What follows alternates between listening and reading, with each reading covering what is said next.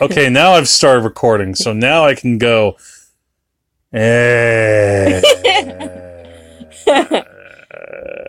Hello and welcome to another on-the-fly episode of The Wages of Cinema. I'm Jack, and with me is... Wifely Duties Korey. Hello, Wifely Duties. You really made me become Jackly Duties Jack today. Husbandly Duties Jack, whatever you want to call him. Once again, I'm recording directly into my phone with the wonders of app technology. I guess we're kind of giving this movie review the kind of technical attention that this screenwriter gave his brain. Hey, I have something deep to tell you. Oh, really? Yeah. What is that? Okay. Here's my deep thought. So, sometimes good things happen in life. But, other times, bad things happen in life. Oh my god! Life is a mixture of good and bad things. Ladies and gentlemen, there's our review of life itself. No, I'm not going to do that music again. I never knew that until I saw this film. I know. How crazy is that? Well, anyway, we just got out of the blockbuster sensation, Life Itself. See, you just can't stop laughing. Yeah, so this movie is kind of an interesting one in the fact that we have this movie that kind of came and... I mean, we knew that this movie was coming for a little while. Yeah. Because we got the trailers, and it was one of those trailers that almost is like the cinematic equivalent of smothering you with a hug. I don't mean like giving you a nice hug. I mean, I'm gonna hug you! You're gonna feel love! You're gonna feel the feelings of life! So... I should have known what we were getting into. Yeah, and we were warned because this movie's already been out for a week, and it got savage reviews. Yeah, I mean, we're so timely coming to this movie a week later when it's already, like, leaving theaters. We're probably the last people who've seen this movie who are gonna see this movie. Yeah, actually, there were a few people in the theater, so... Yeah. Unfortunately, we couldn't really have it to ourselves to make any mocking comments. Although, I don't know if I would have mocked this movie as much as I was just in complete befuddlement from the very... You know, this is one of those films that announces itself in the first seconds. In the first title card. I don't know. How do you explain this thing? Okay, let me give it a shot. Yeah, because I think you could do it. All right. So again, this is Life Itself. This is the new movie from Dan. What's his name? Fogelberg. Fogelman. I think. Fogelberg. He put out. I was just testing you because Dan Fogelberg is like a folk musician. Oh, I didn't know that. Really? No, yeah, I didn't know that. I haven't really heard his stuff, but I know the name, so I was just. Yeah, okay. Dan Fogelman. Okay. Who makes the show This Is Us, which I watch, and... Yeah, he also, if in case you don't watch TV, he also... Oh, wow, he directed that movie? What movie? I just looked him up. He made that movie with Al Pacino called Danny Collins. Oh, yeah. About where, I'm Al Pacino! I'm a musician! I'm still here doing music! Oh, that Annette Bening, too. Poor Annette Bening. He's actually... Wow, what a list of credits. So I'm just kind of looking this over, and... He's credited for both Cars and Cars 2. Okay. The kind of lesser Disney movies. He wrote Crazy Stupid Love, which I actually thought he directed that movie too. And you saw that and I didn't. I watched it on TV and it was very meh. And let's see, the Seth Rogen, Barbra Streisand movie, The Guilt Trip, the Disney movies Bolt and Tangled, and Fred Claus. Fred Claus, everyone. All right, but I was off track here. What is Life Itself about? Life itself is a family drama, and it shows us a multi-family generational drama. It's a multi-generational family saga, which shows us in slightly scrambled, non-chronological order pivotal moments of the lives of various characters in the most hallmarky way possible. Oh, God. Oh, hallmarky. Well, no, it's hallmarky by way of someone who's read a lot of Tarantino scripts. Yeah. And by a lot, I mean he's just reread them to the point where they're in his DNA. And it's a weird, it's a weird mashup of Tarantino timeline with a Hallmark soul and no brain. And and see, I wondered going into it, okay, you read a lot of fiction that involves these multi-generation family sagas, and you really like them usually, or I do. You like them when they're good, and I do like the show This Is Us. I mean, there are things to nitpick about it, and I don't think This Is Us is like OMG amazing, but I do definitely like it, and I like it enough to watch it regularly, and I do think there are moments when This Is Us is like very good. Now, does he? I don't know. Would you know if he writes like every episode? I have no idea. Is he the showrunner? Because I have to wonder if maybe the success of that show is because he is reined in a little bit. Like there are other producers, there are other writers, and there are people who are trying to make these characters who they are. Whereas Life itself is just him. He's the solo writer-director. And by the way, I gotta bring something up. This is gonna sound a little petty. And you probably didn't know about this. So one of the things about this movie that I've read about, in the little bit of press that this movie's been getting,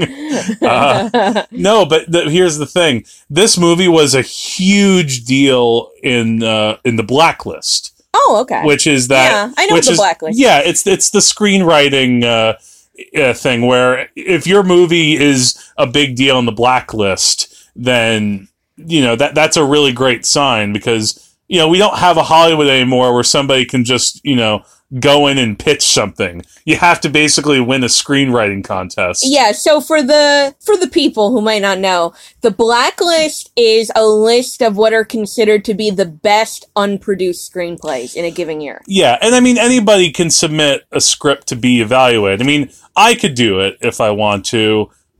After seeing this, I don't know if I feel like I should. I mean, I don't know. Here's the thing. This movie is, again, we mentioned, we make the Tarantino comparison.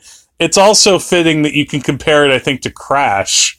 Yes, it is very crashy. It's crashy, but here's the thing. I say Tarantino because this movie doesn't exactly cut between the various timelines. In that case, it would have been just really confusing. Then it would have been more like Babel. In this case, oh God, can we put a stop to movies that have chapter breaks? And I know Tarantino does it often. He's okay doing it. But other filmmakers, you gotta cut that crap out. The other thing, I don't feel like we should worry about having to censor ourselves, so maybe we should just make this an all spoilers review. Yeah, I guess we haven't really gotten into spoilers or anything about the characters yet. Now, I would say, we gave you the general overview. Again, this movie's not very good at all. I will say this before we go into spoilers. It does have ambition, and I feel a little bad for this guy in the sense that he was getting all this praise from people. If you've read the press about it, he thought he had this really big, tremendous hit on his hands. And everybody was telling him how great it was. And then he releases the movie and yeah. So and it's an original movie. It's not something that is based on any property. It's all from Dan Fogelman's brain. And, you know, that's commendable. It's just you gotta, like, cut back on the saccharine tweeness of it. Yeah, so basically, this is a movie that labors incredibly hard to pull your heartstrings, but it's totally inauthentic. And I feel like there were certain times maybe where it was trying not to be, but we'll get into that. But I feel like when it was getting close to being authentic, it was just kind of boring. Yeah, so I was also, if I was going to summarize this movie very briefly, the first half was laughably stupid. Oh, yeah. Like, we were literally laughing out loud, pretty much on the regular. I don't know if I was so much laughing as I had my hand over my face for a lot of the time, and if I could have closed my ears, I probably would have done that too. But yeah, the second half is less goofy, but it's not good either, so it just gets kind of boring. Yeah, and again, we'll get into that soon. Okay, so what this movie does... Yeah, let's get into the spoilers. Alright, so spoilers. If you don't want if you want to wait, if you're gonna maybe watch this on video or something, you can stop now. If you don't care, then go forward with our spoiler-rific stuff. Okay, so another movie that came to mind watching this, and I think I mentioned this to you in the lobby, was Margaret. Yeah. Which, if you want to go back and listen, we talked about Margaret in Korey's favorite movies episode, because that is one of your all-time favorite movies. It is.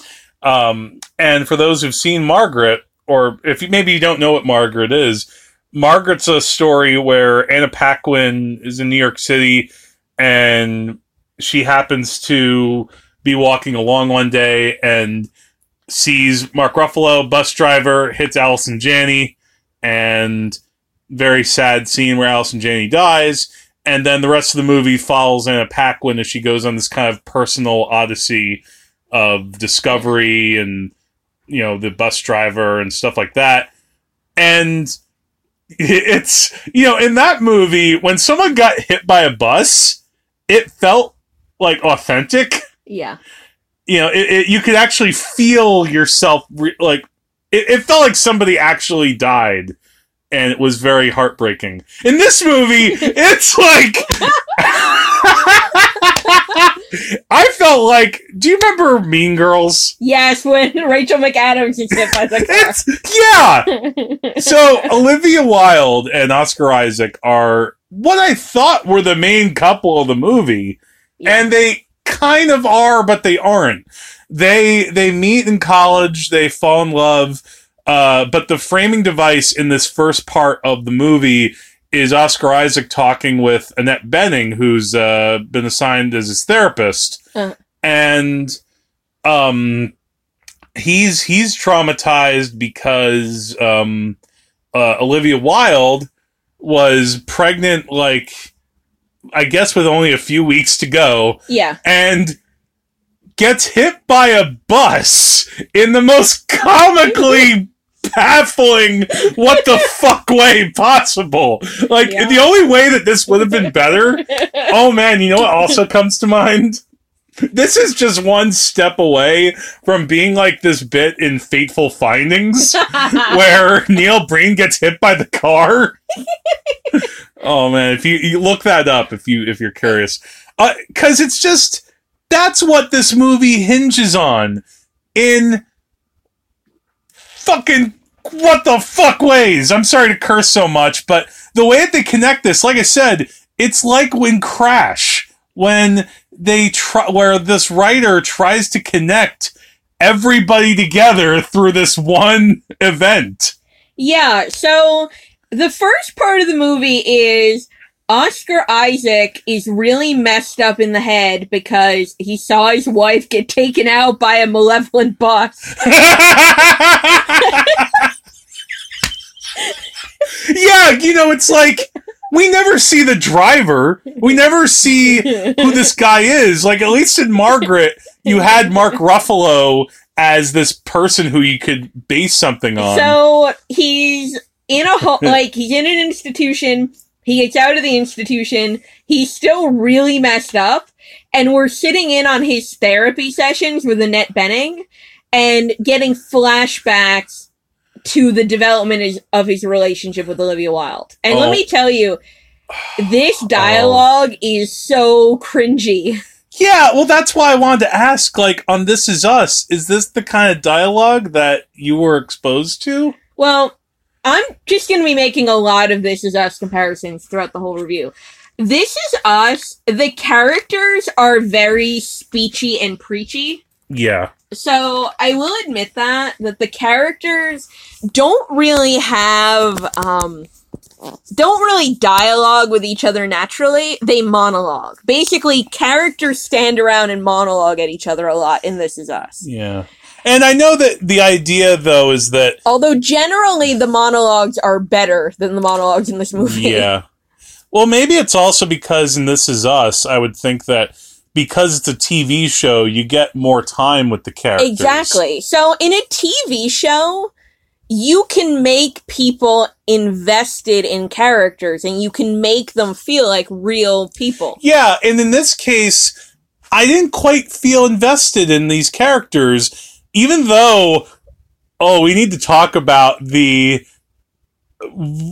ways that this director fucking puts his actors into, like, this life story of Olivia Wilde's that is just... We're seeing this because, it adds more depth to her character, and even though we're not going to see her anymore after a while? I loved how randomly there was a scene with a bunch of Olivia Wildes throwing snowballs at each other. Oh, yeah! Oh, I just had that flood back into my head. Yeah, there's a bit where... All right. As part of the narrative device in this first section... Again, Oscar Isaac's having this therapy with Annette Bening, and the writer shows them talking to each other, almost, I guess, out of, like... It would have been better if they had just made it, like, magic and done it like It's a Wonderful Life. These characters will suddenly appear in Oscar Isaac's flashbacks to things, but at one point... Yeah, there are like 20 Olivia Wildes. And what is she doing? Throwing snowballs. Yeah, she's throwing snowballs. And again, yeah, we're seeing Olivia Wilde's childhood, where her parents died in a car crash. Then she got molester uncle. So obviously, there is a vehicular vendetta against this family. Couldn't it have been just... Like, why'd she need all that backstory? Like, I know the whole idea. Dan Fogelman would probably sit me down and be like, Jack. So many things in life are hard. So many tragic things happen to people. But we love and persevere. See, this movie is as deep as Crimes and Misdemeanors. See, I'm making the references right, unlike this movie. Yeah. Oh, and by the way, in case you're wondering why I make the Tarantino comparisons, like this fucking director shoves it in my face by having the Oscar Isaac and Olivia Wilde characters dress up as John Travolta and Uma Thurman from Pulp Fiction. Which, by the way, the Gilmore Girls did that like 10 years ago. Oh, did they? There was an episode where Rory and her boyfriend Logan go to a Pulp Fiction party. Wow, so he was kind of ripping off the Gilmore Girls. Yeah. I see you, Dan. I know you are. I see you, Dan Fogelman. I'm looking at you like Maggie Simpson looks at that other baby on The Simpsons. I know you watched the Gilmore Girls episode Pulp Friction. You even know the name of the episode? I think so. I think it's called Pulp Friction. Let me Google it. No, it's okay. I guess you're really Googling it now. I have to know. All right, anyway. So, my point is, in this whole first section... I feel bad for Oscar Isaac and Annette Bening. Like, you know that they're such good actors, and they're trying with this material. Like, I could tell that, yes, it's Pulp Fiction. Oscar Isaac is like one of our best actors, and I like Olivia Wilde, and, it's just, But they're it was a Quentin Tarantino party, not just a Pulp Fiction party. Okay, so my point, though, you're getting me off track here. They are trying, I think. But, for example, the way that we're introduced to Oscar Isaac is he's like, we see him in a coffee shop. Being a total asshole to some poor baristas. Oh, man. And this week's been crazy because, yesterday we had the Brett Kavanaugh hearing and, he kind of ruined beer for me. And now I feel like Oscar Isaac's character has ruined Bob Dylan for me.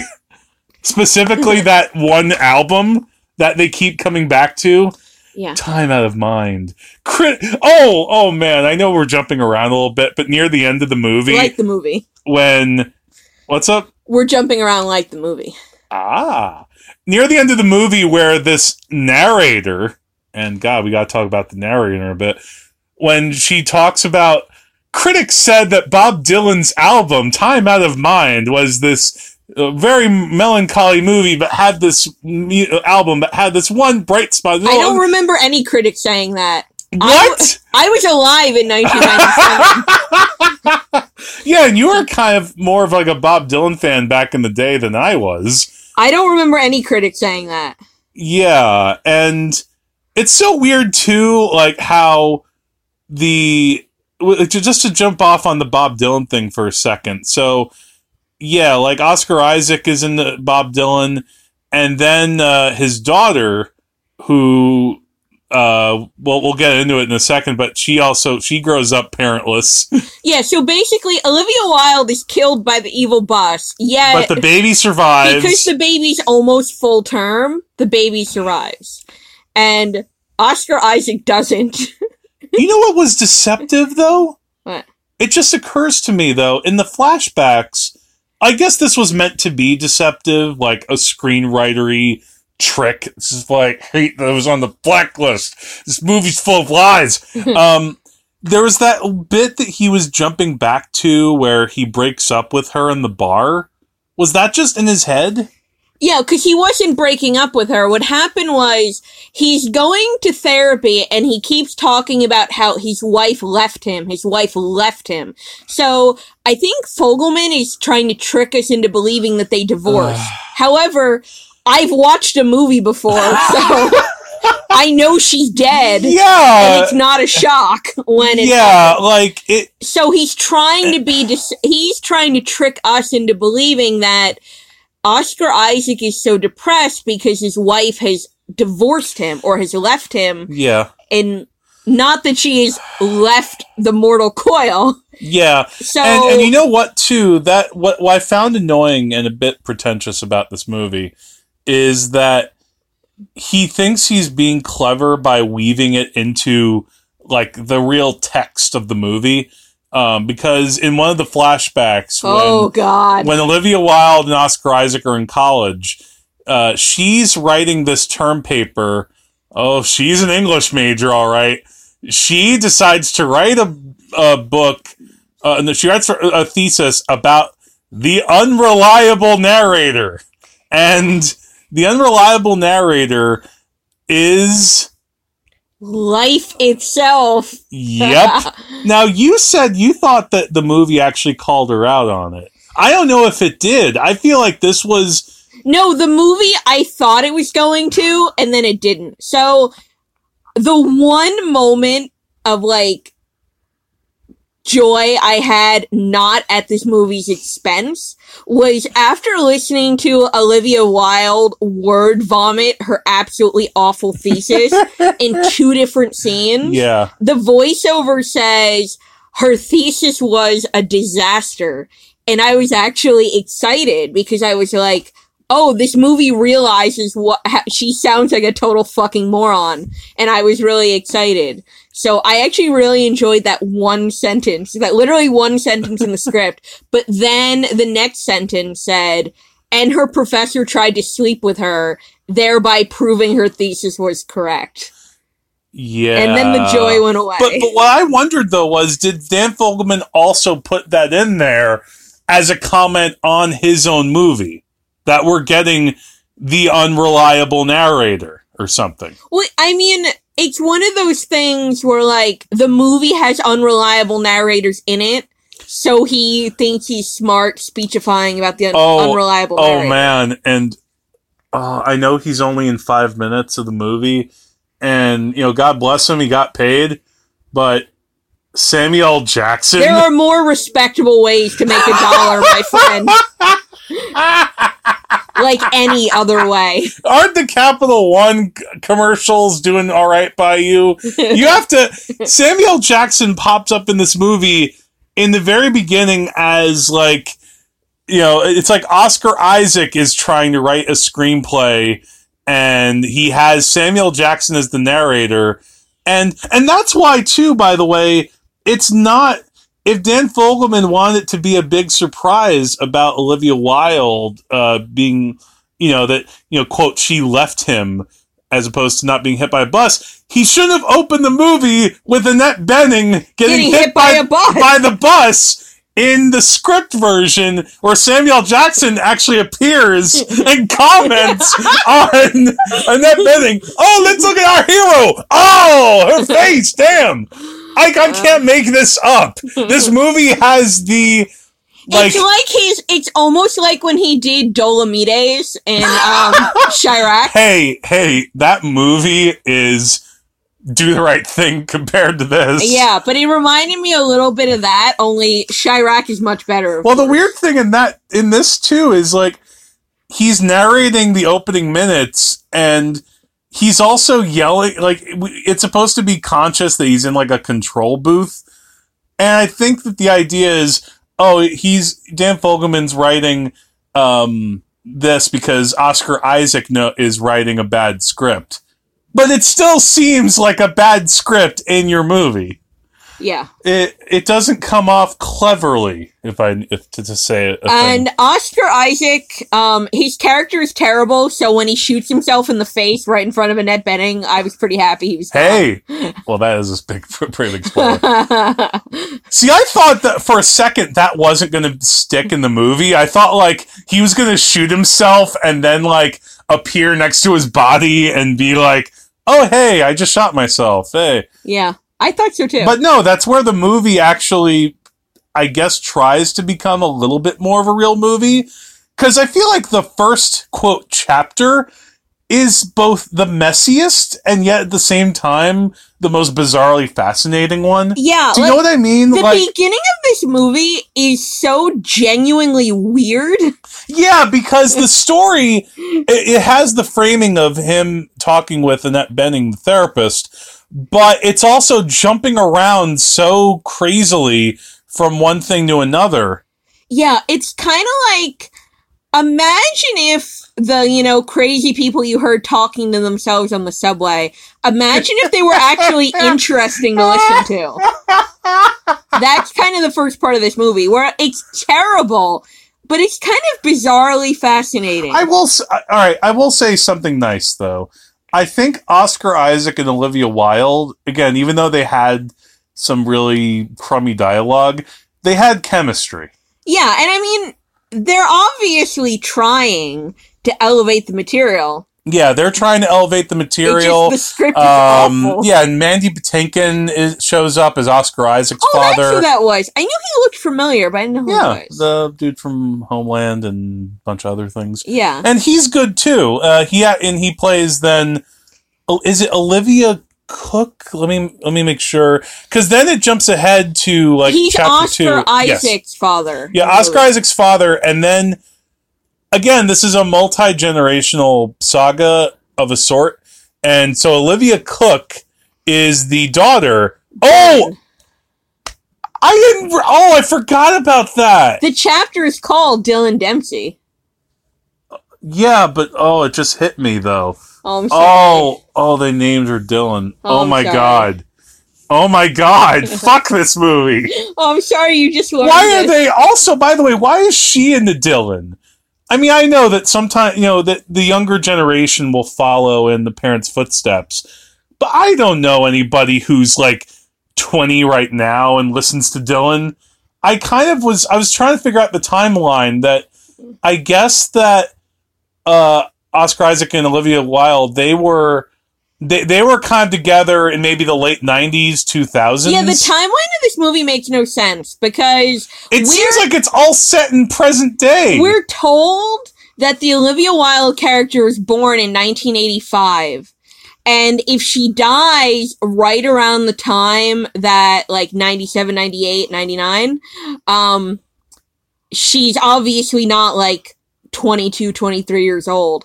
Oscar Isaac, who is the same age as her because they're contemporaries in college, Oscar Isaac is obviously not in his early 20s. Yeah, doesn't he say he's 35? Yeah, so they say in the movie that 6 months after the death of Olivia Wilde... This just hit me. Yeah. Because I thought they were together for years, because I thought that was the whole thing when they're in college. He says, let's get a dog, and I'll have kids, but not right now. Like, let's wait. Yeah, so I thought that they were together for years. It only makes sense if... The timeline only makes sense if Olivia Wilde dies in the present, and then Dylan's stories in the future. Man, there's something else about this movie, too, that seems very naive. And God bless Dan Fogelman for trying to do this, but at the very end of the movie, quote, chapter 5 is, spoiler, the granddaughter of Will and Abby, the Oscar Isaac and Olivia Wilde characters, and she's reading, like, the life story in a bookstore. Yeah. Now, the only thing I could think of, though, is, was she making it all up? But then, why couldn't Dan Fogelman just, shoot things period-like? Like, make Will and Abby's story, like, in the 70s, and then then make the Dylan character, make her in the 90s. That way you could have the granddaughter being in present day, and it would make sense. Yeah, because the fact is, the whole movie feels like it's set in the present, yet he gives us specific dates and ages that don't make any sense. So he tells us, at one point, Olivia Wilde's character is born in 1985. He tells us the Oscar Isaac character is 35 when he dies. Yeah. So 6 months. Yeah, 35 would be around... Which means he would be born in, like, 1983. Yeah. Which makes sense. And Oscar Isaac isn't some old-ass college student, because they do flashbacks. When they do flashbacks to him... when he's younger. So we're jumping ahead into the future with Dylan, but I guess things just aren't changing in the future much? Yeah, it's just the same. He should have been a little more fucking creative. That would have been interesting, is if, like, we saw some futuristic elements, but no, everything looks like it's 2018. Yeah, and we are 33 and 34. I know technology is totally the same 20 years ago. I know. But that's why I said, though, that if the granddaughter, if the character at the very end is supposed to be in the future of, like, I don't know, the 2040s, and we still have bookstores. You know what's also funny? I'm like, hey, man, great. The second half of the movie, which we haven't really talked about because it's boring, that feels like it's set in the, like, distant past. That feels like it was set on the farm from... You remember the opening of The Godfather Part 2? Yes. With my name is Andolini. You killed my mother. Ah! Yeah, so the whole point of this movie is supposed to be we're shown I'm rolling my eyes so hard right now. We're shown how the narrator's parents get together. So Dylan Dempsey, the doomed child... Please explain it while I close my eyes. So Dylan Dempsey is the doomed child of Olivia Wilde and Oscar Isaac. Okay. Then Rodrigo Gonzalez was a boy who was on the bus when Olivia Wilde gets pancaked. And got traumatized by what he saw. So when you think about it, Rodrigo Gonzalez, so he's on, like, the second half of the movie takes place, I guess, is it Italy or Spain? It's set in Spain. Okay, yeah, it's set in Spain. Antonio Banderas runs this olive plantation. Yeah, it's set on a plantation, and the relationship between Antonio Banderas and the other guy. You mean Spanish Channing Tatum? I'm joking. Setting like the 1800s. The actor's name is Sergio Perez Mencheta. I didn't know who this guy is. He's in. Let me look at a couple of his credits. Resident Evil Afterlife, other stuff. He loves his family by abandoning them. we have to unpack that. Put a pin in that, as we say. Okay, but let's get back to the timeline, because we were trying to explain this, and I'm having a brain aneurysm here thinking about this. So the whole second half of the movie kind of feels like it's set in the past. It feels like it's a different movie. Well, not quite, but almost. And it's mostly in Spanish with subtitles. And the first half of the movie, even though it spans over 20 years, actually, it goes from the time Oscar Isaac and Olivia Wilde are in their early 20s to when their child is 21. Right. So the movie spans like 30 years, and all feels like it takes place in 2018. And let me ask you this. This occurred to me a little bit for a moment before the very last treacly moment of this movie, which I'll get to later. So the Rodrigo Gonzalez kid is on the bus, and he witnesses his future wife, being inside of Olivia Wilde. He witnesses I'm trying to think about how to say this. He's a little boy on a bus who watches the future mother of his child inside of the belly of Olivia Wilde. So basically, he sees his mother-in-law get mowed down. But it seems like, though, by the time he gets to New York and has that little magical moment where he meets Dylan on the on the bench, eating crying. a peanut butter and jelly sandwich, just like her grandparents. Wait, I forgot about that. Yeah. What? So wait, when were they eating a peanut butter and jelly? No, I know their band was called her band's called the PB&Js. When Dylan is on that bench crying, she's eating a peanut butter and jelly sandwich. Okay. And Olivia Wilde's mother was eating a peanut butter and jelly sandwich. Paul Haggis would look at this script and go, "Too much, man, too much. Slow it down, buddy." The amount of coincidence in this movie, yeah. I just, what was he thinking writing this script? The whole idea, and then, this Rodrigo kid and Dylan, they meet, and then you hear the narrator say, "And this is how my parents met." Yeah. So basically, though, the second half of the movie is charting, Rodrigo's early life. Now, Rodrigo's father is, a noble peasant who becomes a foreman, and he deliberately works extra long hours to handpick olives. Because if you rake them, they aren't as good, I guess, or something. Antonio Banderas, who is the guy who owns this giant farm where they all work, and is probably he's probably giving my favorite real performance in this movie when I think about it. He was the only person I can't really hate on for doing this movie, because honestly, he needs to work. He was given okay dialogue. Well, also, when's the last time you've seen Antonio Banderas in a movie? I feel like I've seen him in something recently. I feel like I haven't seen him in a movie in 10 years. I feel like he needs to work. I don't know about that. Oh, he was in an Almodovar movie a few years back. And Knight of Cups, the Terrence Malick movie.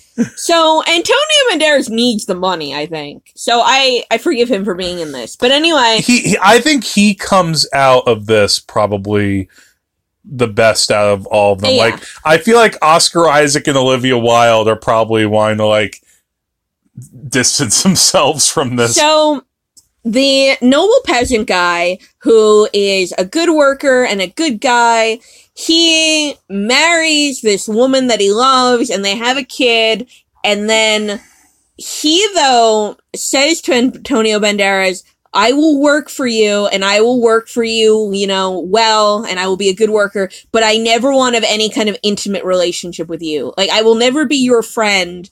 I will only be your employee. Because he has weird attitudes about the division between work and friendship. Yeah, like, they don't really... It feels weird, like, they skirt right up to making Spanish Tatum, like, an interesting character. I was about to make a joke. He really does look like... He does, or a little bit of, like, young Mickey Rourke. Also, he emotes like Channing Tatum does or doesn't. He's pretty bad. There's a reason I've never seen this actor in anything before. Yeah. But anyway, so he meets this girl. They have a little boy. The boy is, as soon as they said, we're going to take a vacation in New York.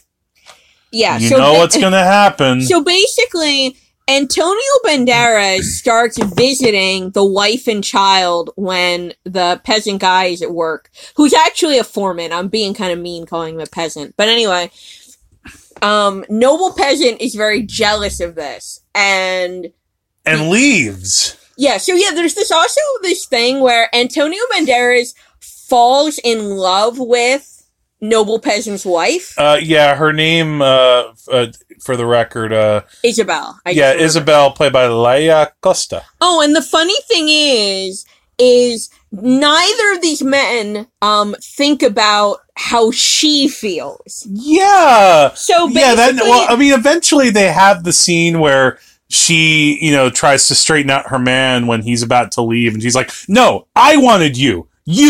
Because when I looked into your eyes, I saw your smile." Wasn't that the line of dialogue? He smiled with his eyes. He smiled with his eyes. And I rolled with my eyes. So Noble Peasant is jealous of the fact that Antonio Banderas is, sniffing around his wife with all of his money and stuff. So he decides, I'm going to leave for the good of the family. And even though... But it makes no sense. Like, It seems like he still loves, like, his wife and kid. I mean, he also develops an alcohol problem. Oh, I kind of zoned out. Yeah, he becomes an alcoholic, because what happens is, they take the kid to New York. Yeah. Rodrigo witnesses the bus accident. He gets trauma and starts peeing the bed. Yeah, he gets, like, little kid PTSD. They have to send him to a special therapist, which Antonio Banderas pays for. Yeah. Meanwhile, Noble Peasant develops a drinking problem. And, mopes around a lot. And there's a lot of moping during this section. I feel like that's why it's not... I don't know if I would call it all terrible, but it's not interesting enough. So it just kind of lays there and... Yeah, so the first half of this movie is really nuts, and it's bad, but it's so weird that it feels passionate in a way. Like, I would say that in terms of obviously performance and how it's shot, it's better than something like The Room, but it feels like it's coming from a similar, confused but very personal place. The second half of the movie is not as ridiculous, like, it's not as goofy, but the characters are still not realistic people, and it just gets kind of boring. Yeah, and I mean, he'll still do little stylistic ticks, like, I'm going to show my character aging by showing him running through the fields, and we see him aging as he crosses each, like, olive thing. And the relationship between Isabel, the Antonio Banderas character, and Noble Peasant doesn't make any sense. Like, the way that the three of them interact with each other just doesn't have any emotional authenticity to it at all. It would have made more sense if, they showed that Antonio Banderas, like, again, maybe he's not allowed there, but he falls in love with Isabel. But I don't really know if that happened aside from, like, they don't really seem like they fall romantically in love. It's more like, I'm going to take care of your kid and be around. And at one point she says, you're a good man. But I didn't get what was the connection there. The thing is, Antonio Banderas falls in love with her, but we don't get the sense that it's reciprocated. We gotta get to the worst part of this section though, which you're kind of leaving out. I have one request of you. Spanish Tatum has one request of Antonio Banderas. You must, even though I'm leaving, you must keep me abreast of things with letters. Yeah, so basically, Spanish Channing Tatum gives his wife to Antonio Banderas, basically, even though his wife says repeatedly, I don't love Antonio Banderas. I will never love him.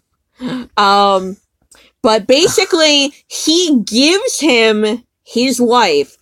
But says, write me letters about it all the time. Like, I have to assume that, and again, the character who plays the father, his name is Javier. Does Javier and Isabel, they get married, right? Like, they're actually married? Yes. Well, like, couldn't she, like, go after him for, I don't know how marriage laws work in Spain, but, he leaves her.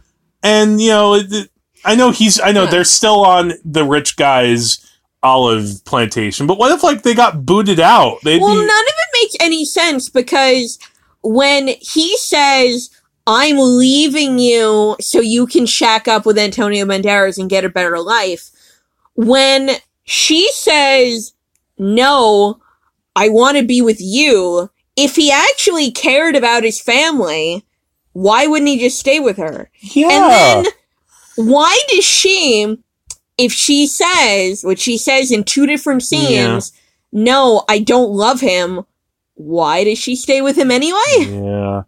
You know what, though? I have to say, though, in the second half of the movie, where it does start to get a little crazy and weird again, so Rodrigo goes to New York, and a little bit more narrative fakery, or trickery, whatever you want to call it. Rodrigo starts a relationship with this other girl, and at first you think, oh, okay, so are we going to be following, how maybe they meet and fall in love, and we're watching this other couple and how they meet and fall in love and stuff to contrast Abby and Will? No, she turns out to be a total cunt. Yeah. Like, she throws, like, an April Fool's Day, like, I'm pregnant joke at him, and I guess because they don't have April Fool's Day in rural Spain, he doesn't get it. I kind of thought April Fool's Day is just something everybody knows. Well, but he's all like, oh my god, you're pregnant? What if and she's like, okay, so what if there are three options? One, we have the baby. Two, again, abortion. Three, April Fools! And he's like, what? And this scene, I was watching it, and I did that thing that I do in the theater sometimes where I had my hands up, like Mother Mary, and I was like, what?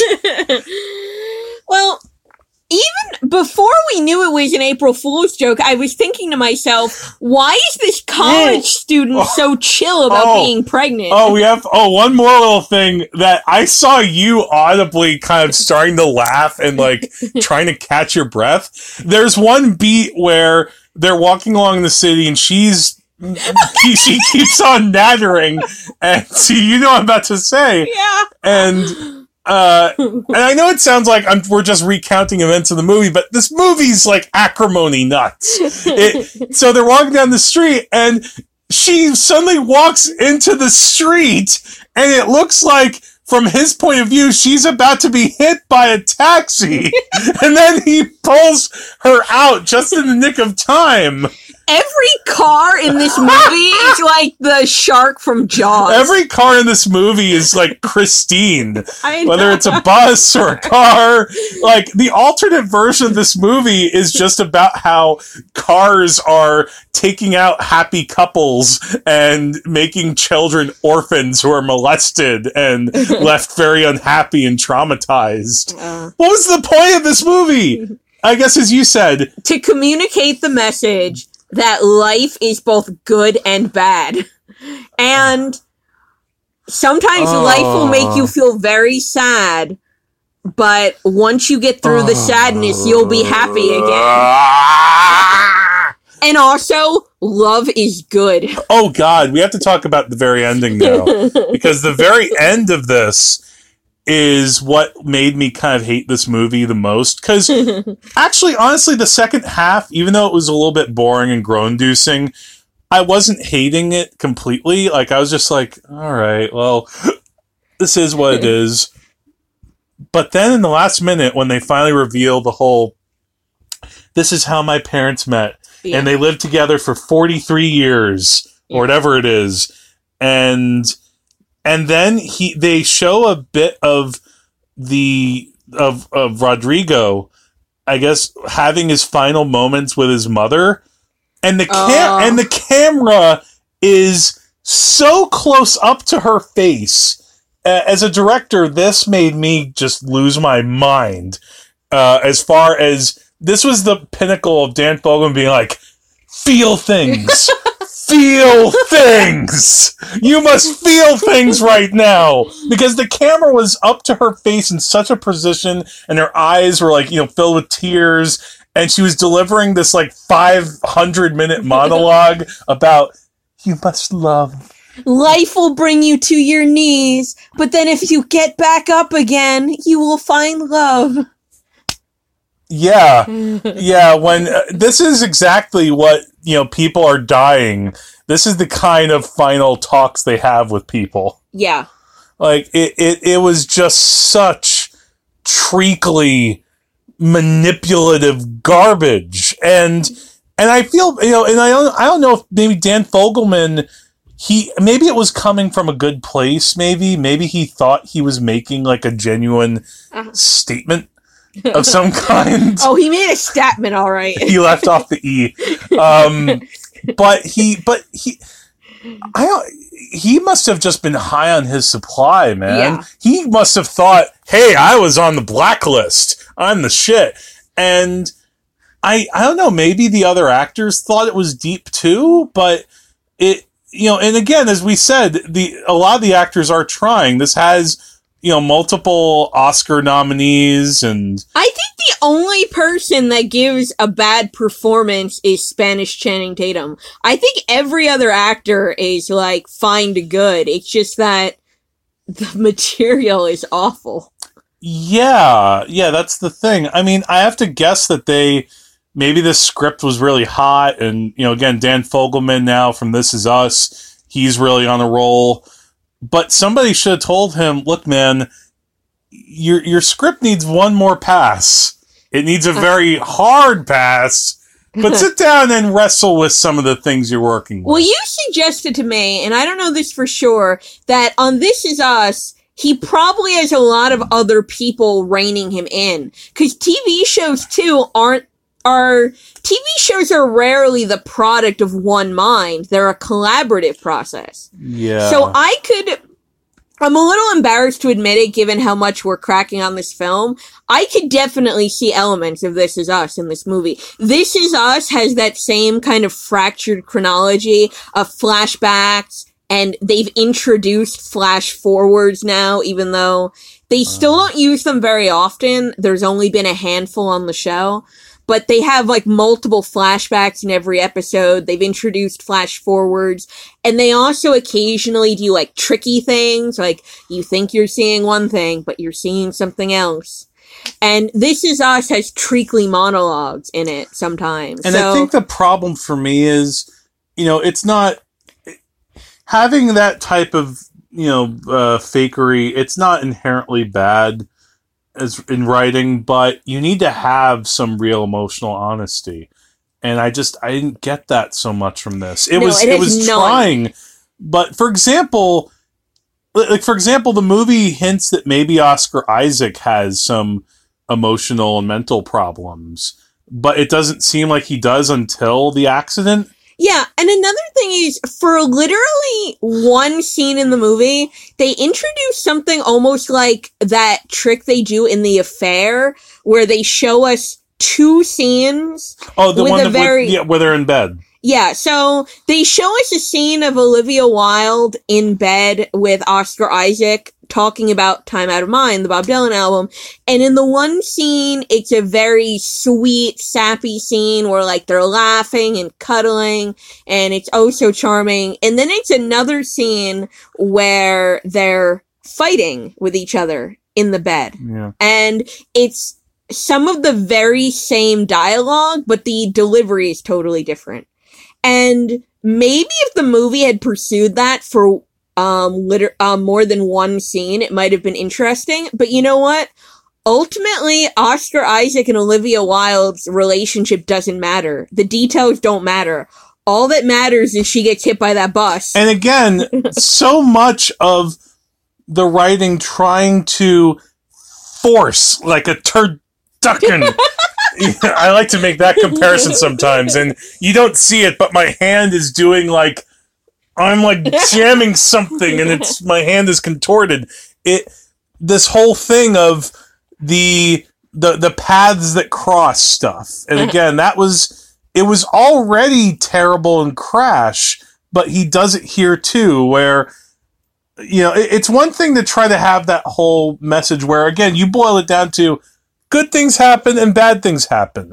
But this movie isn't just that. It's also your paths are going to cross in extraordinary ways. You're going to be a little boy on a bus watching your mother-in-law die from getting hit on the bus you're on while your future wife is in the belly of that woman.